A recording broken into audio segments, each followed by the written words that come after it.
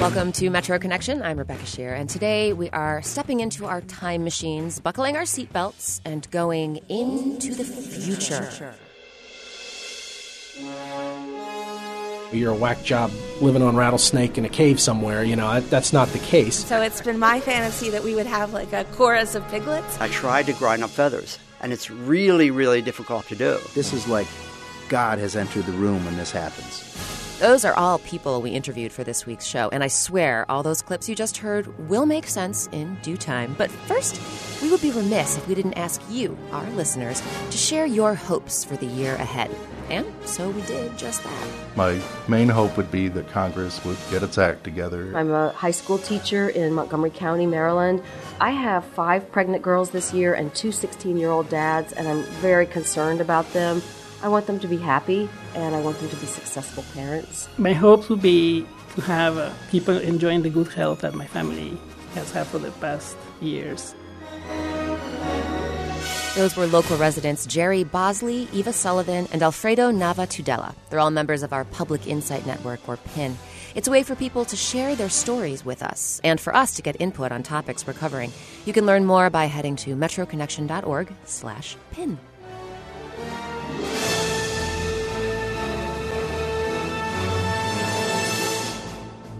Now, apropos of today's theme, you may recall the famous words uttered by former Secretary of Defense Donald Rumsfeld, quote, "I would not say that the future is necessarily less predictable than the past. I think the past was not predictable when it started." Okay, so I'm still kind of unraveling that one, but the spirit of the Secretary's statement makes for a rather nice segue to the woman we're about to meet. Hi, Rebecca. Hi. Come on in. How are you doing? Good, how are you? It's nice to meet you today. She has a really distinctive name. Constanza Morningstar. And I visited her at her Silver Spring home because Constanza Morningstar is a certified psychic medium. Now, if you're anything like me, you hear the word psychic and you think, what, like Jean Dixon, crystal balls, 1-900 call lines staffed by people who somehow know everything about you? So when people think of a psychic, so often they immediately equate that with one who can tell the future, one who can predict the future. People usually don't ask me to predict the future. Instead, she says, they ask her to help with the present. Sometimes they want to find out about options that they might have available, or they want to have some insight into difficulties that they have. And more often than not, in order to do that, they want to hear from their loved ones. As in their deceased loved ones. I make contact with their loved ones on the other side. Constanza makes that contact by using what are known as the clair senses. You've no doubt heard of the first one, clairvoyance. Being able to perceive the visual impressions from the spirit side of life. Well, there's also clairaudience. The ability to hear sounds from the spirit side of life. Clairsentience. Being able to sense and feel emotions and physical conditions. Even clairalience. The ability to smell, sense. And clairgustance. The ability to taste foods. And that is really powerful when somebody's loved one comes through with their favorite dish, especially if it's something that is really unique that I cannot possibly know about with special ingredients. And once Constanza senses this loved one, I very carefully describe everything that spirit brings me. These are the details that make it clear to people that I'm really communicating with their loved ones, because these are things that they would know, but that I could not possibly know. By communicating with these spirits, Constanza says she can help people with their grief, first and foremost, and with whatever personal issues or problems they're dealing with. Because the spirits have what Constanza calls a higher view. They can see what is going on around us.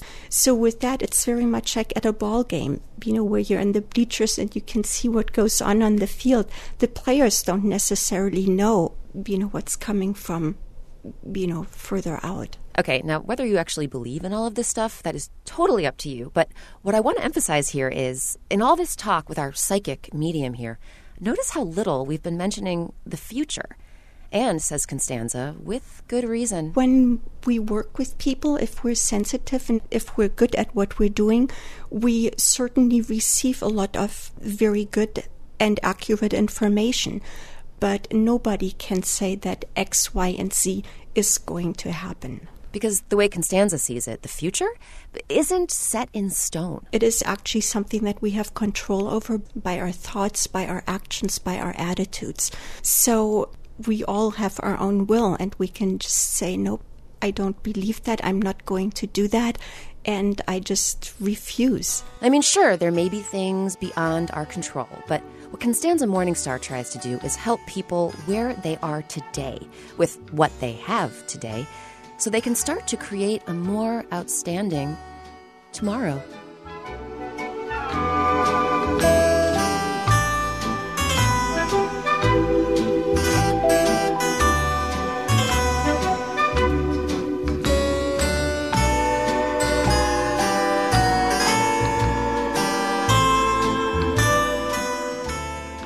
So Constanza Morningstar is all about creating your own future, right?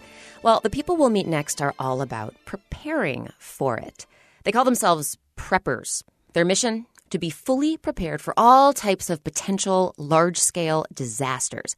The prepper movement is picking up speed across the U.S., and as Jonathan Wilson found out, we have a thriving community of preppers right here in our region. Ordinary Americans from all walks of life are taking whatever measures necessary to prepare. When survival's the goal, it's into the spider hole. Die-hard fans of the National Geographic Channel will recognize that ominous introduction from the reality show Doomsday Preppers. This is Doomsday Preppers.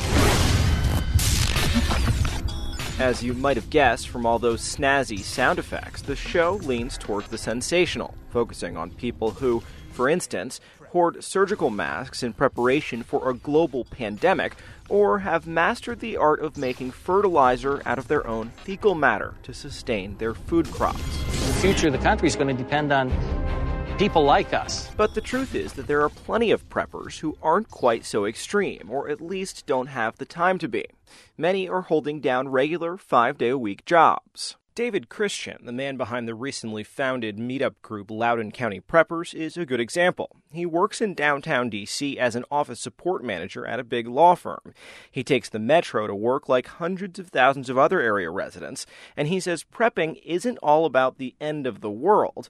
It's just making sure your family is as safe as it can be. I think sometimes it's made fun of, and it's very much misunderstood, because those shows are trying to pick out those individuals that are on the extreme and really magnify it. Christian is powerfully built. He played football at Fairfax County's Robinson High School back in the 1980s. And he grew up hunting and fishing and simply knowing how to fend for himself. He and his brothers were all Eagle Scouts. But he says it was watching the aftermath of Hurricane Katrina on the news that really turned him into a prepper. Seeing people utterly unprepared for the devastation that happened, as well as waiting on the government, and be it federal, state, local, to help them. And I just kept thinking to myself, if you had been better prepared, you wouldn't be out there. You would be fine. You'd have your own water, food, heat, and methods to cook, communication, fuel. All of that would have been, if you were prepared, you wouldn't be in the situation you are in now. I met Christian in his office, where he had recently received a shipment of prepping supplies. I order. I get a lot of stuff here. There's different food. He flips open a large cardboard box filled with 5-pound canisters. There. What's that? That's dried whole egg powder. Can you think, well, what am I going to do with that? Well, there's a lot of different things you can do with it. You can make egg drop soup. You can use that as powdered eggs for your mix to make, pancakes. And you want dried goods because they're in Mylar vacuum packed bags. Well, again, last 12, 15, 20 years if kept in proper condition. No one wants to be stuck in the aftermath of a hurricane or a terrorist attack without the basics we need to live. But where FEMA recommends that Americans consider having an emergency food supply that would last 2 weeks, most of us only have enough to last a few days. When the pandemic comes, those who are prepared will survive. Those who do not prepare will die. Everyone has varying levels of time and money to put into disaster preparation, But there's also something else going on. Catherine Tinsley teaches at Georgetown University's McDonough School of Business and has done extensive research on how people and organizations respond to disasters. She describes preppers as amped-up uncertainty reducers. And they're willing to pay a price in order to reduce that uncertainty, which is a natural human tendency. Tinsley's research with her colleague Robin Dillon Merrill also delves into how people respond to near misses. She says the data help explain why die-hard preppers are likely to always be outnumbered by the rest of us. When we get lucky and potential disaster passes us by, most people get even more complacent. For example, we weren't hit by Superstorm Sandy, right? We had all of this preparation, we had all these worries and stuff like that, but it was a near miss for us because it turned and went north. Even though we know rationally that that was a random draw from a distribution of events and that it was just luck, that it wasn't a bad outcome, it turns out that we discount that luck. Tinsley says that means a bunch of near misses, such as Superstorm Sandy, could actually make residents less and less likely to take proper precautions to protect against future storms. So even if you're not a prepper, Tinsley says it's good to try and fight the slide toward complacency in the face of potential disaster. Because who knows? The next one could be the big one. We're going to see rising sea levels, earthquakes, volcanoes, tsunamis bouncing off coasts back and forth. Entire countries might be underwater. Then again, you could just hope we get lucky one more time. I'm Jonathan Wilson.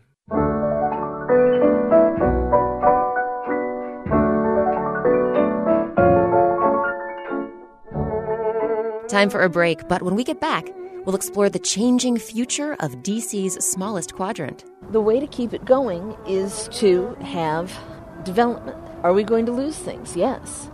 But without the retail coming in, the neighborhood's going to die. And we'll hear from local immigrants working to secure a brighter future for those they left behind. Liberia is my mother country, and America is my father country, if I may put it that way. But the mother, you are closely drawn to the affection of your mother, the love of your mother. So Mother Liberia is what draws us to contribute to the development of our own homeland. That and more in a minute on Metro Connection, here on WAMU 88.5.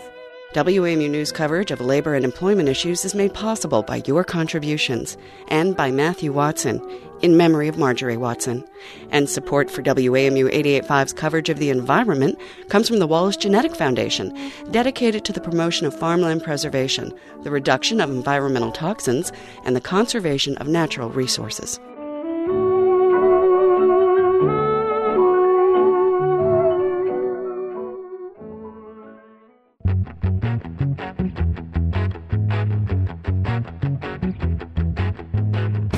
I'm Rebecca Shear. Welcome back to Metro Connection. The theme for our first brand new show of 2013 is Into the Future. And we've already talked with preppers. Those are people who are doing their best to get ready for the worst of what may lie ahead. Well, now we'll hear about the people who will be shaping our future in the months to come, or particularly our environmental future. Joining me now is environment reporter Sabri Benashor. Hi, Sabri. Hi, Rebecca.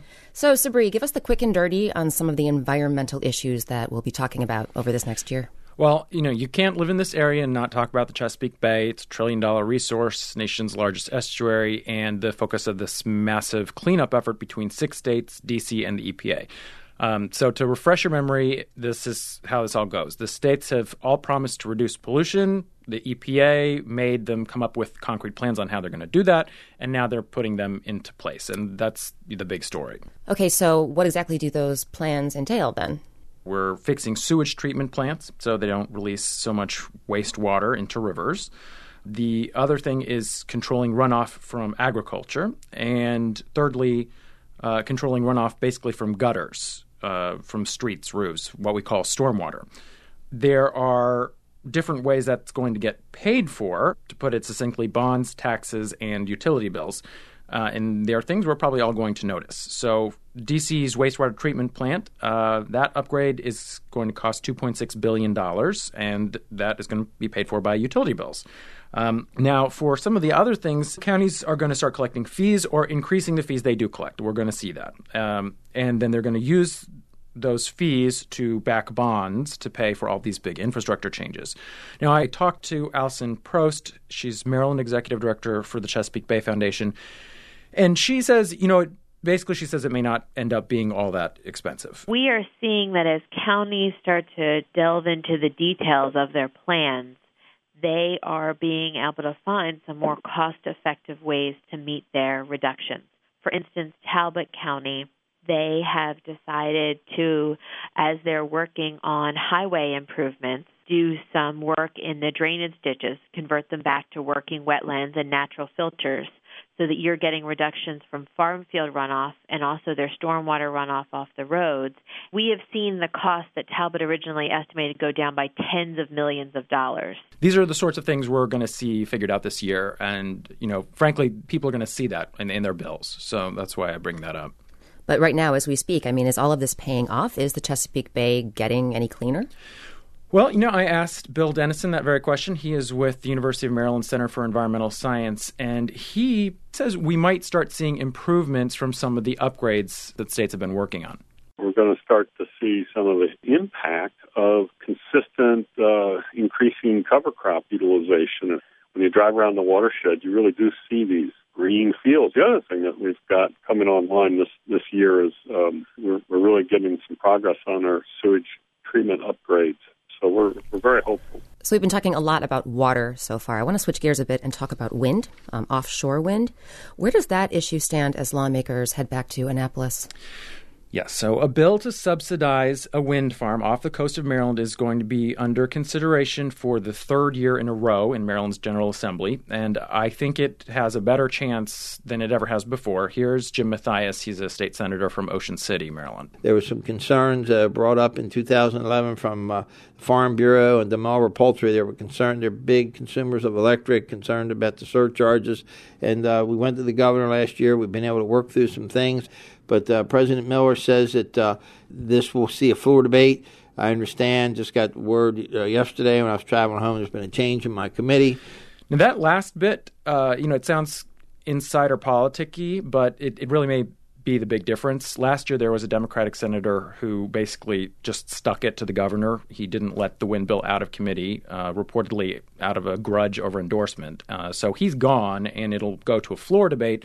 President of the Senate, Mike Miller, is insisting it'll pass there. I think a lot of the issues have been worked out, and a lot of the horse trading has been done. So I think this might be the year that it passes. It will mean Marylanders will probably pay around $1.50 more on their electric bill, according to Miller. And then turning to Virginia, the General Assembly is going to consider uranium mining in the Commonwealth. What are some of the issues we'll be hearing about on that front? It's all about safety. There are 119 million pounds of uranium ore in southeast Virginia, worth about $10 billion. And the state has banned anyone from digging it up for 30 years. On the one hand, market demand for uranium is heating up. There are new power plants coming online in the next few years. Supplies from Russian warheads, that's where they used to get a lot of their uranium, are running out. So there's a lot of demand, a big business opportunity. On the other hand, of course, as I mentioned, is the safety issue. What do you do with the mine tailings or waste? It's radioactive gravel is what it is. Where and how do you store it? Some analysis shows that if there were some kind of release, it could contaminate drinking water supplies for a year or two. But reports done for the industry say, we're talking about gravel. It's easy to contain. There's a 1 in 10 million chance any contamination could ever occur or get into the water supply. The state's Coal and Energy Commission voted 11-2 in favor of the General Assembly considering legislation to overturn the ban on uranium mining. We're going to see how the legislators respond. Well, we look forward to seeing how all of these issues pan out. Thank you so much for joining us today, Sabri. You're very welcome. And if you have questions about these or any other environmental topics, send us a note. Our email address is metro@wamu.org, or you can find us on Twitter. Our handle is @WAMU-Metro.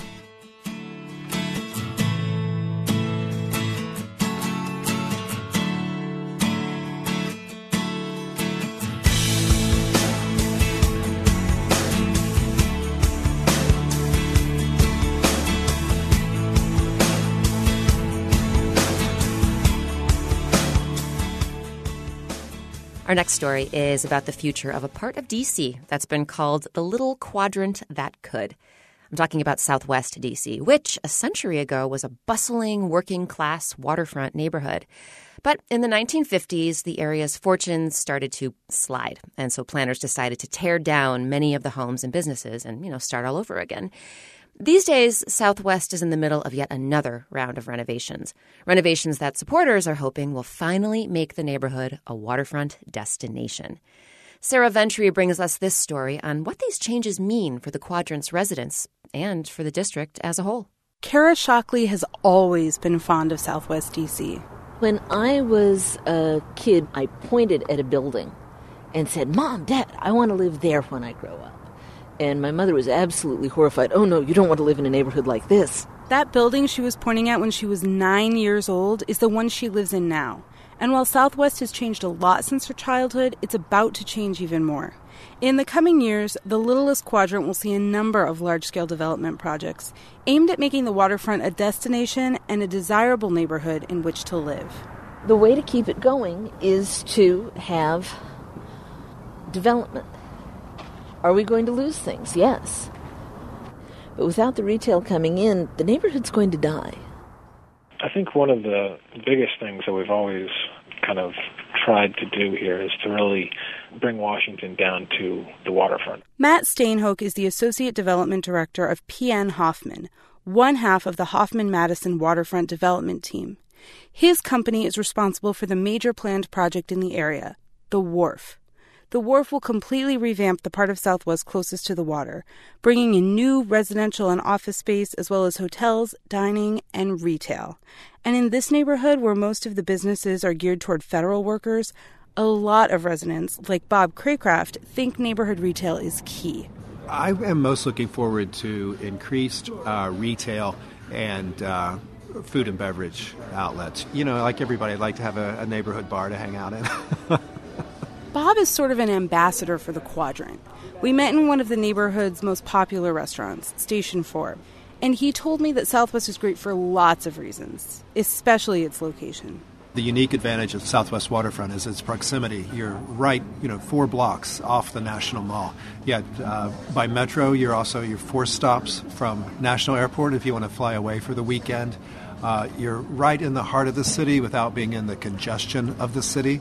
And while he and Kara Shockley clearly love their neighborhood, they both mentioned wanting things like restaurants that stay open after government workers go home, as well as hardware stores, locksmiths, grocery options.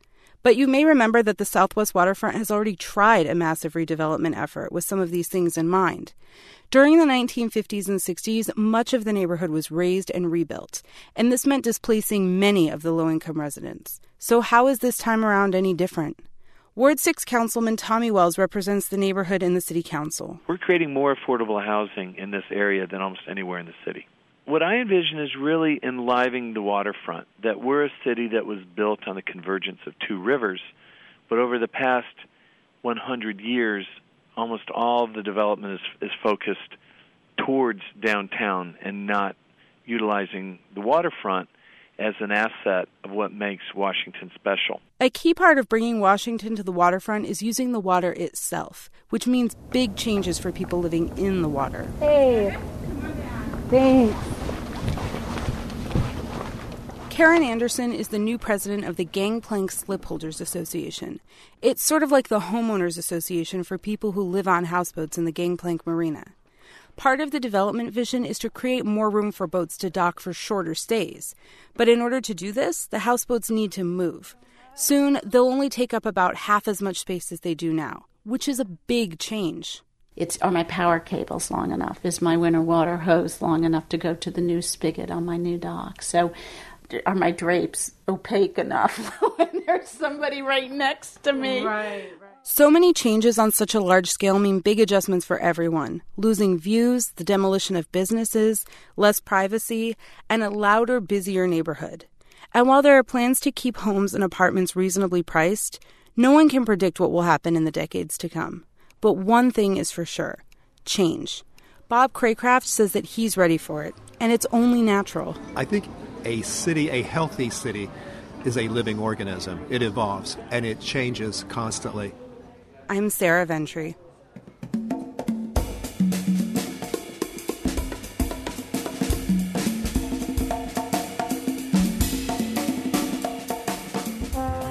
You can see the developers' sketches of the wharf on our website, metroconnection.org. And if you live in a neighborhood that's on the cusp of redevelopment, we want to hear about those changes. Send us an email. Our address is metro@wamu.org.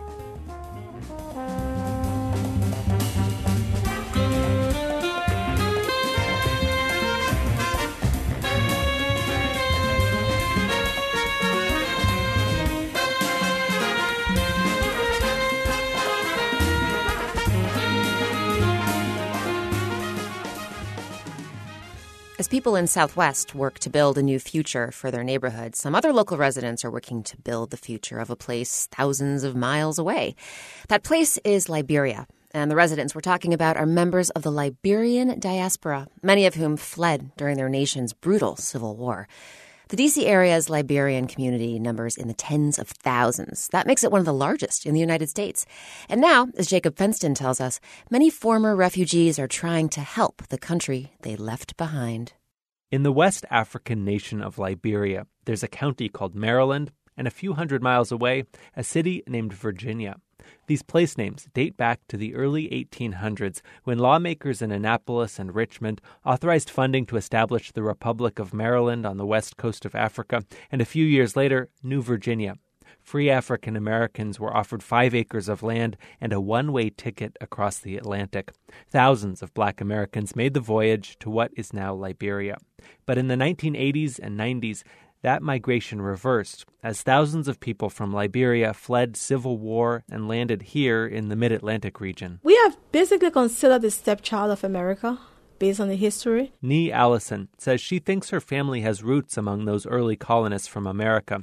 They may have come from Virginia, where she's lived since fleeing the conflict in Liberia in 1996. I had survived the first 6 years from 1990 to 96.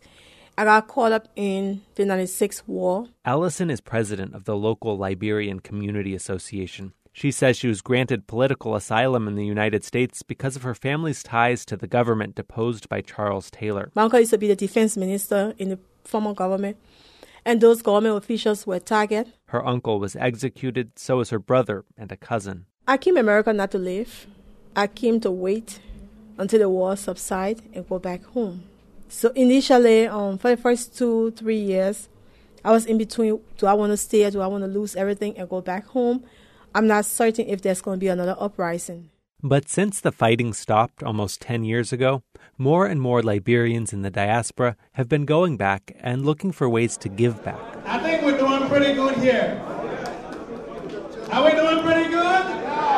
Advertis Carpe helped organize a recent conference in D.C. promoting dual citizenship. Supporters want the Liberian government to allow people in the diaspora to hold citizenship in both countries. Liberia is my mother country, and America is my father country, if I may put it that way. But the mother, you are closely drawn to the affection of your mother, the love of your mother. So Mother Liberia is what draws us to contribute to the development of our own homeland. Advocates of dual citizenship say it would encourage investment in Liberia. Gay Slade Jr., another conference organizer, says people in the diaspora have acquired skills and education abroad that's needed back home. We got professionals. We got medical doctors. We got engineers. We got nurses who want to go home and establish businesses over there to create employment. Because unemployment is very high in the country. Liberia's constitution prohibits foreigners from owning land. That's a problem for people in the diaspora who want to go home and start businesses. But others aren't interested in land ownership. When Chicago Bright first went back to Liberia in 2009, he was struck by how the war had stunted development in the poor neighborhood where he grew up. Folks that you grew up with, people like call it, oh, Chicago, oh, my man, good to see you. You know, the excitement. And you're looking at your peers that you grew up with. They're like behind. They're 10 years, 20 years behind. During the conflict, Bright escaped to a camp in Ghana and eventually to the U.S. as a refugee. Here, Bright had opportunities his friends back home didn't have. He went to college, he got a master's degree. So when he returned in 2009, he wanted to give something back to the country and people he left behind. He decided to focus on sanitation and clean water. 1.7 million of our population in our country lack access to toilet facility and clean water. In his free time, Bright started a nonprofit group, the Chicago Bright Foundation. His first project was to build a gleaming 6-room latrine in the community where he grew up. But rebuilding the country is about more than latrines or clean water or citizenship laws. Virtually all of our infrastructure was destroyed. And so it's a rebuilding process. We have a democratically elected president. But the challenges are huge in Liberia. So as a result, it requires all Liberians' hands on deck. All hands on deck, he says, because that's the only way the country will move forward. I'm Jacob Fenston.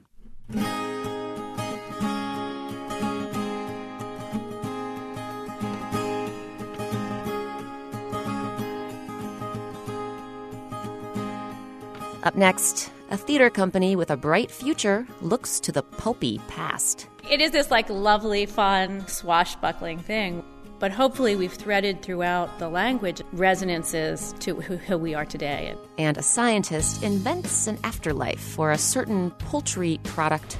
Oh, it feels weird. It feels very soft, like feathers. That and more is coming your way on Metro Connection on WAMU 88.5.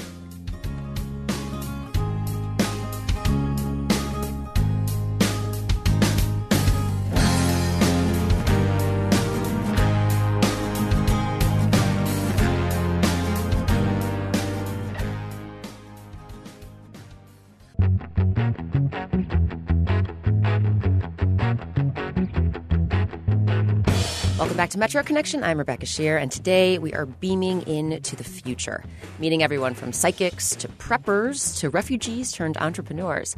But now we're actually going to flash back to the past, to a beloved icon who galloped into the world in 1919 as the brainchild of a pulp writer named Johnston McCulley. The Walt Disney Studios present Zorro.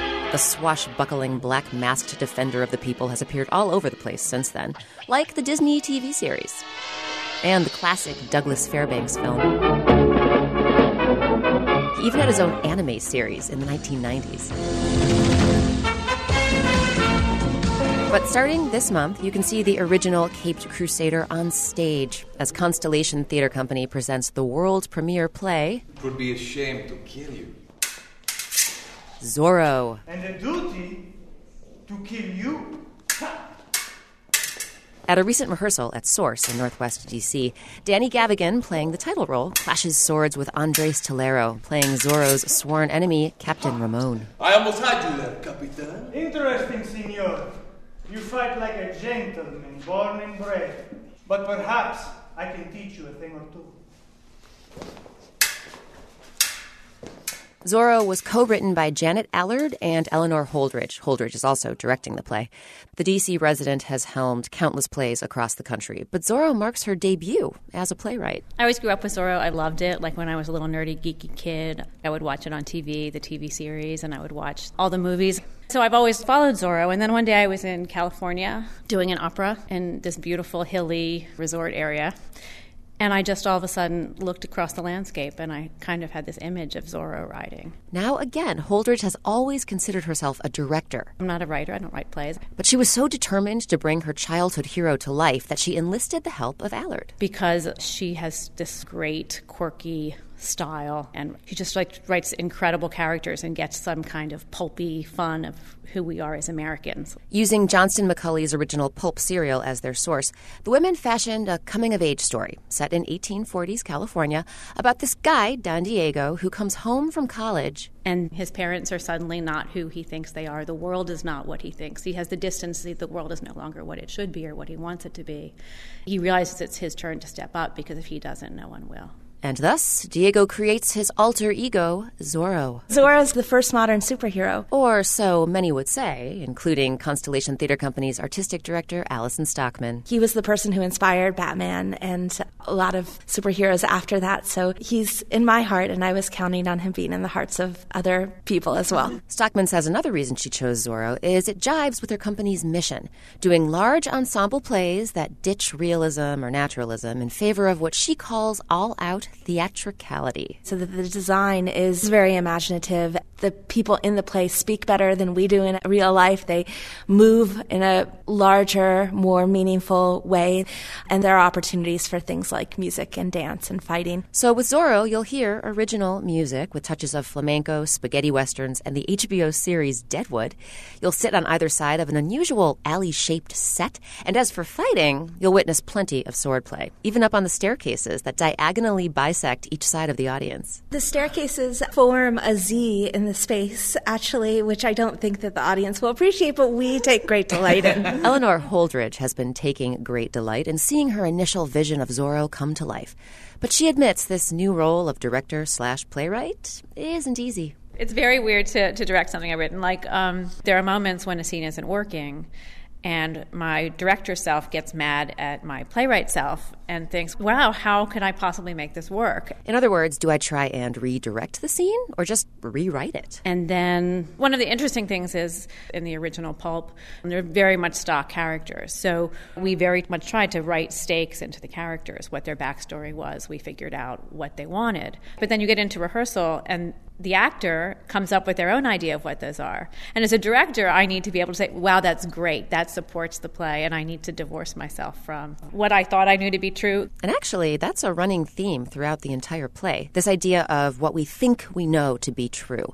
With Allard and Holdridge's characters, the exterior and the interior don't necessarily match up. Everyone puts up masks in society, and it's how they deal and how they work, and it's something we all do. Now, granted, more often than not, in our society, these masks aren't literal.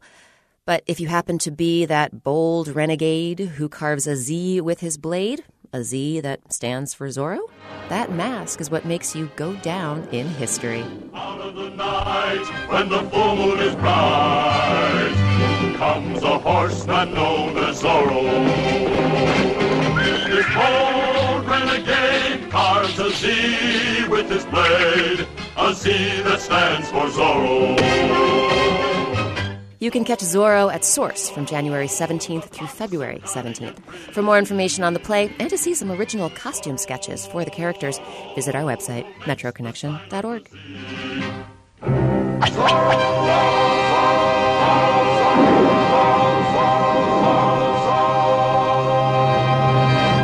So no show about the future would be complete without at least one story on science, right? I mean, after all, each and every day, scientists are making new discoveries that could change the world as we know it.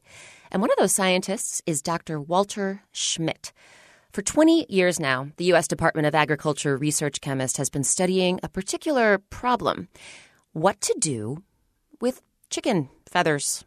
Yeah, chicken feathers, but not just chicken feathers. I mean, here, think about this. You have a chicken, right? And by the time that chicken is fully grown and ready to become, well, dinner, nearly 7% of its weight is made of feathers. And since, according to the National Chicken Council, each American eats more than 80 pounds of chicken a year, we're talking about a lot of feathers. So what Dr. Schmidt has been asking is, what if all those feathers could be put to good use? Emily Berman visited Dr. Schmidt's lab at the sprawling USDA campus in Beltsville, Maryland, to learn about the unexpected role feathers may play in our future. The first thing to know about feathers is that they're very, very strong. 8 times stronger than wood. And if you tried to tear them up using your bare hands, like really went crazy on a bag of feathers, you wouldn't get very far.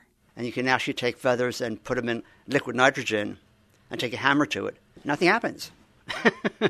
And so I said, whoa, you should be able to make something from this. I've just arrived in Dr. Walter Schmidt's office when he reaches into his desk drawer and pulls out a foot-long quill pen. Do you actually write with that?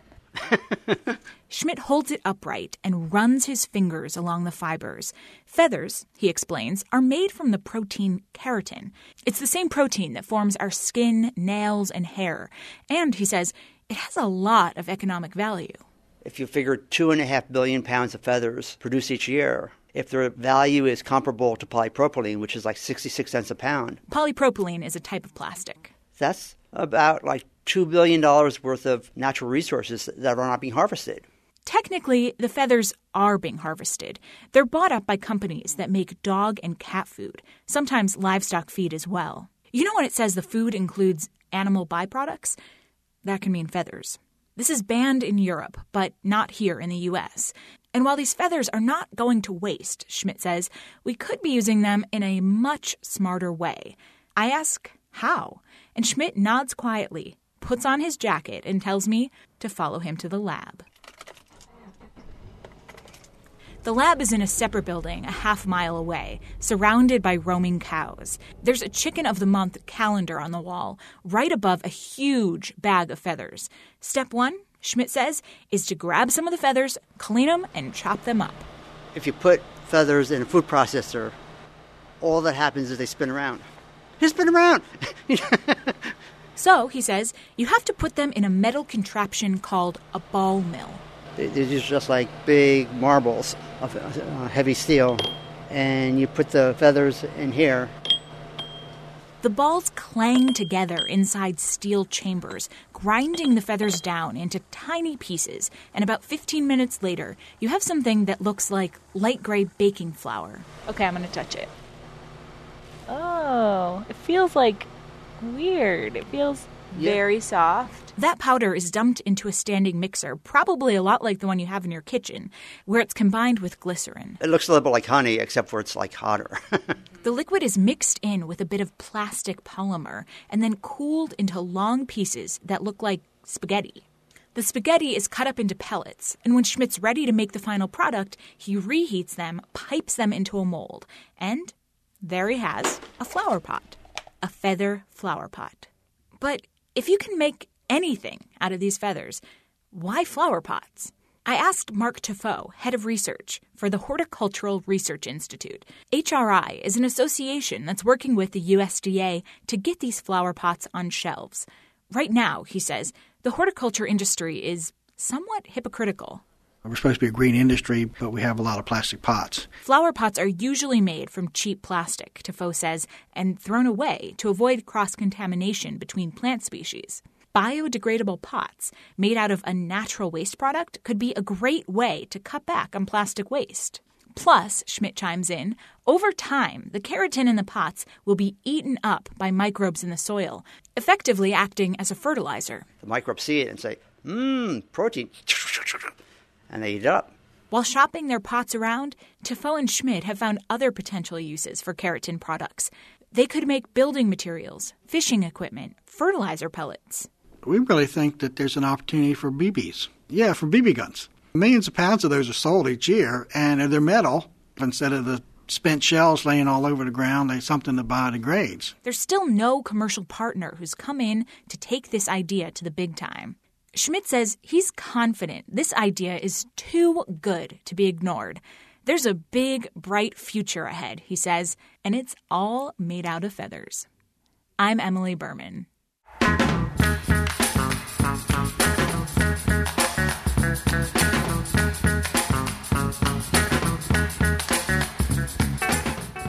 You can find pictures of Dr. Schmidt's feather flower pots on our website, metroconnection.org.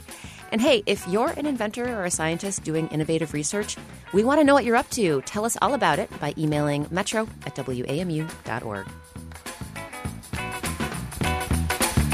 Just keep on stuck. Just keep on stuck. Just keep on stuck. Just keep on stuck.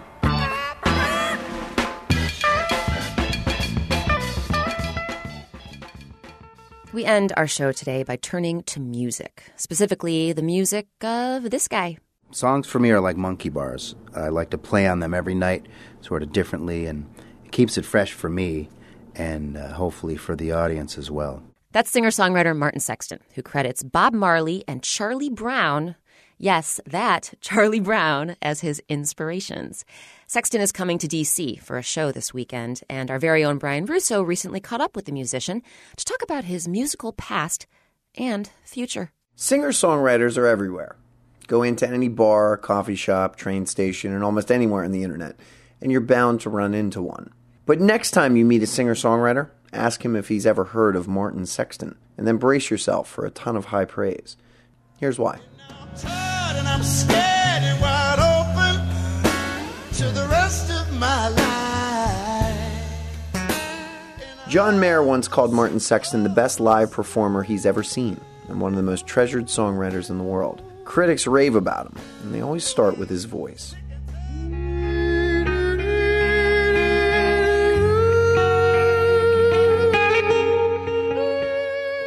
In an era when a lot of new music is made without actual instruments, Sexton uses his voice and one guitar and makes them sound like a full band.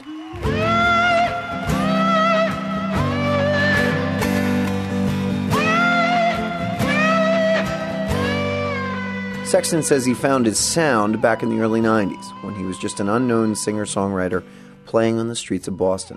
There was always this necessity of a hole where I needed to fill something, you know, because one guy on a guitar can get boring really fast. So he would scat a solo or beatbox. You know, or I'd start banging on my guitar like a drum set, you know, and or play it like a bass. He says scatting may have been the hardest skill to master. I first heard scatting and first mimicked the scat that I heard on a record was Bob Marley. It was, we're gonna chase them crazy bald heads out of town. Skididdly-doop-a-doop-da-ba-dee-da-diddly-dee.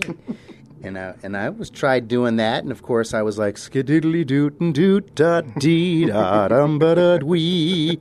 You know, and it just sounded stupid. But as anyone who's ever seen him live can attest, he got the hang of it.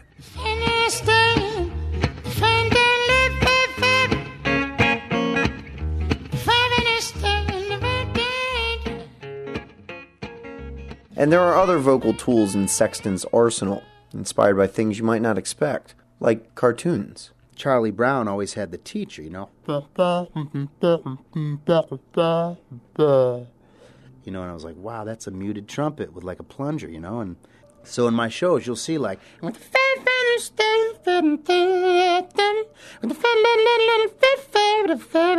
But Sexton's fans will tell you he's much more than vocal acrobatics or guitar tricks. He's praised as a heck of a songwriter. One tune, called Sugarcoating, a critique of the media's coverage of 9/11, caught the ear of NBC Nightly news anchor Brian Williams, who fell in love with the song, even though it essentially called out, well, people like him. With all the sweet, sweet, sweet sugarcoating, the nightly news gone entertainment bids, and the politicians... Sexton's live shows are like intimate sing-alongs with 1,000 people from all walks of life. He says it's like going to church every night. Some accountant from Wall Street, side to side with some maybe guy who just got out of a tent down occupying Wall Street, and they're singing harmony with each other.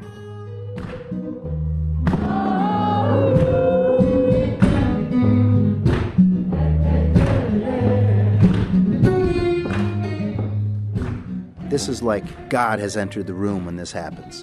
And this is the power of music, and this is what I feel so honored to be a part of, is to be able to deliver that every night. Martin Sexton will be in D.C. this Saturday at the 930 Club in support of 2 new records, an EP called Fall Like Rain and a live record titled Live at the Fillmore. He says the 930 Club is one of his favorite venues in the world to play, and he holds his legions of D.C. fans in similar acclaim. They're smart, and they're intellectual, and they're soulful, and they seem to love good music. So I just give it all I got whenever I show up.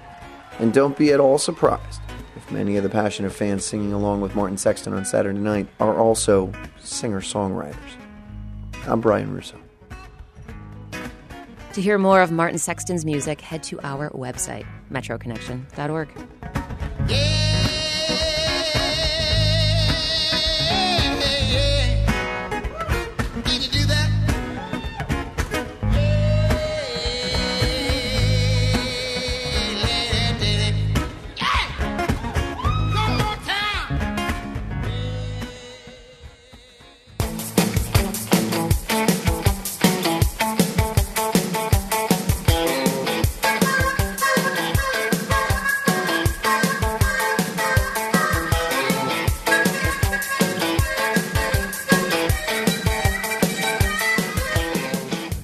And that's Metro Connection for this week. We heard from WAMU's Jacob Fenston, Emily Berman, Sabri Ben-Ashur, Jonathan Wilson, and Brian Russo, along with reporter Sarah Ventry. WAMU's managing editor of news is Memo Lyons. Metro Connection's managing producer is Tara Boyle. Lauren Landau is our editorial assistant. Our intern is Rachel Schuster. Lauren Landau, Rachel Schuster, and John Hines produce Door to Door, which will be back next week. Thanks as always to the WAMU engineering and digital media teams for their help with production and the Metro Connection website.